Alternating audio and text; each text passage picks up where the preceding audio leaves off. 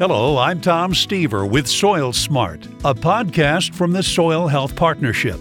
In our podcasts, we're talking soil health, why it matters, the ag practices that foster it, and the farmers who live it. Today, we're talking to Chad Bloom with Pheasants Forever about the relationship between that organization and the Soil Health Partnership. So Pheasants Forever is a nationwide conservation organization. Our tagline is the Habitat Organization.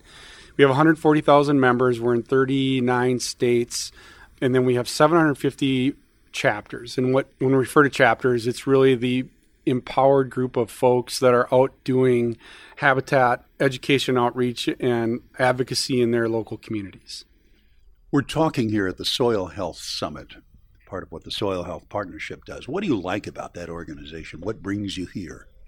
What I like about the Soil Health Partnership, first and foremost, is the connectivity, right? So we're bringing people from all different segments around the farm to talk about soil health improvement, which is a long-term investment in farm health. What I really like about the messaging is that we're not taking away from the farmer. We're not giving them an opinion. We're giving them science-based facts where they can make smart business decisions. So I love it from the fact that we're an implementer. Pheasants Forever is an implementer. And when all this science comes out, we can partner with the farmer to deliver habitat as a solution to these goals. You have some collaborative efforts with other organizations, other governmental agencies. Yep. Describe those. We have partnerships across the board. In every one of these states, we're taking those relationships between like NRCS, USDA, and putting what we call a Farm Bill biologist on the ground to work with landowners across the country. I think we're at about 250 of these people that are out there meeting with farmers on the tailgate or at the kitchen table. We try to deliver conservation goals as outlined by the landowner, by the farmer. We don't have an agenda out there. It's simply taking the goals that these farmers have, applying a solution to them, and putting it on the ground for their benefit. So how did you come out in the Farm Bill? I think we had loftier goals for CRP, but in reality, we had an increase, which is tremendous. We have a legislative staff that works in partnership with a lot of different organizations in D.C., so there's some really great things to celebrate in there. And the bottom line is I think there'll be more and different solutions that will work on the farm for farmers.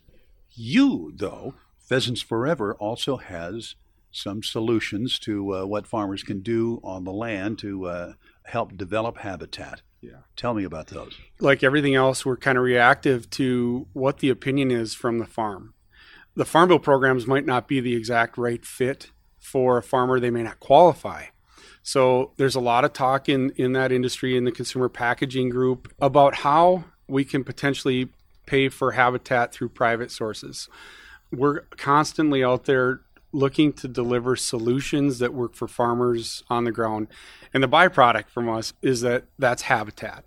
And habitat, as you know, will create great places for pheasants, quail, and other wildlife. If a farmer's interested, how do they get connected with Pheasants Forever and get hooked up with one of these programs? Yeah, that's a great question. On our webpage would probably be the best start. There's a feature on there that says locate a biologist. So you'd be able to zero in on a biologist that's servicing your geography. If not, then we have state level folks that cover the whole thing. So our webpage would be the best way to connect through that. But also visit your local conservation office. They would have recommendations on how to get in touch with us as well. You mentioned specifically South Dakota. What's going on there and what are you doing? You know, South Dakota is battling this phenomenon called saline soils. It's a real problem. It's a soil problem. It's also a water management issue. Saline soils, sodic soils are expanding. There's 2 million acres that are impacted, another 10 million that are qualified as impaired. So we've put together, in partnership with the South Dakota Corn Growers Association, we've taken investment from them, matched it in our fundraising efforts, and then went and delivered about $1 million in grants to help us put a custom habitat solution on the ground for farmers. Through a sign-up, we're paying for an incentivization on the acre, plus a seed mix that will be saline resistant. Basically, it's a clover alfalfa mixture.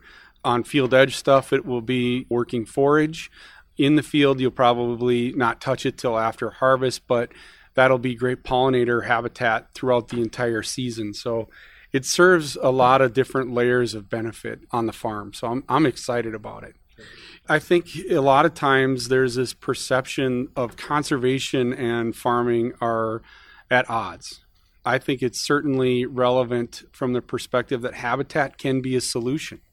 It's not every acre that has to go in there, and I think through good discussion, through goal setting and planning, conservation can play a piece on every farm out there. So an organization like the Soil Health Partnership here that kind of understands that is helping us bridge more communication in that direction. I have a question about how you're moving the needle. Yeah. Obviously, I think the end game here is to increase the population of pheasants. Yeah. How are you doing on that regard? I think it's good. I think that's what the gasoline that kind of keeps our engine running, to be continuously creative. We've adopted precision ag as one of the tools in our toolbox to have relevant conversation, so we can do an acre by acre type analysis and find out where that habitat goes. We're all still facilitating CRP sign up, those different practices. So pheasants are a grassland bird, but they're also a great canary in the coal mine. If you have a healthy population of pheasants on the landscape, you're having a pretty good balance of what's going on out there. So I've seen trending up, and roadside reports from the different state governments have also said we're trending in the right direction. So I'm encouraged and enthused.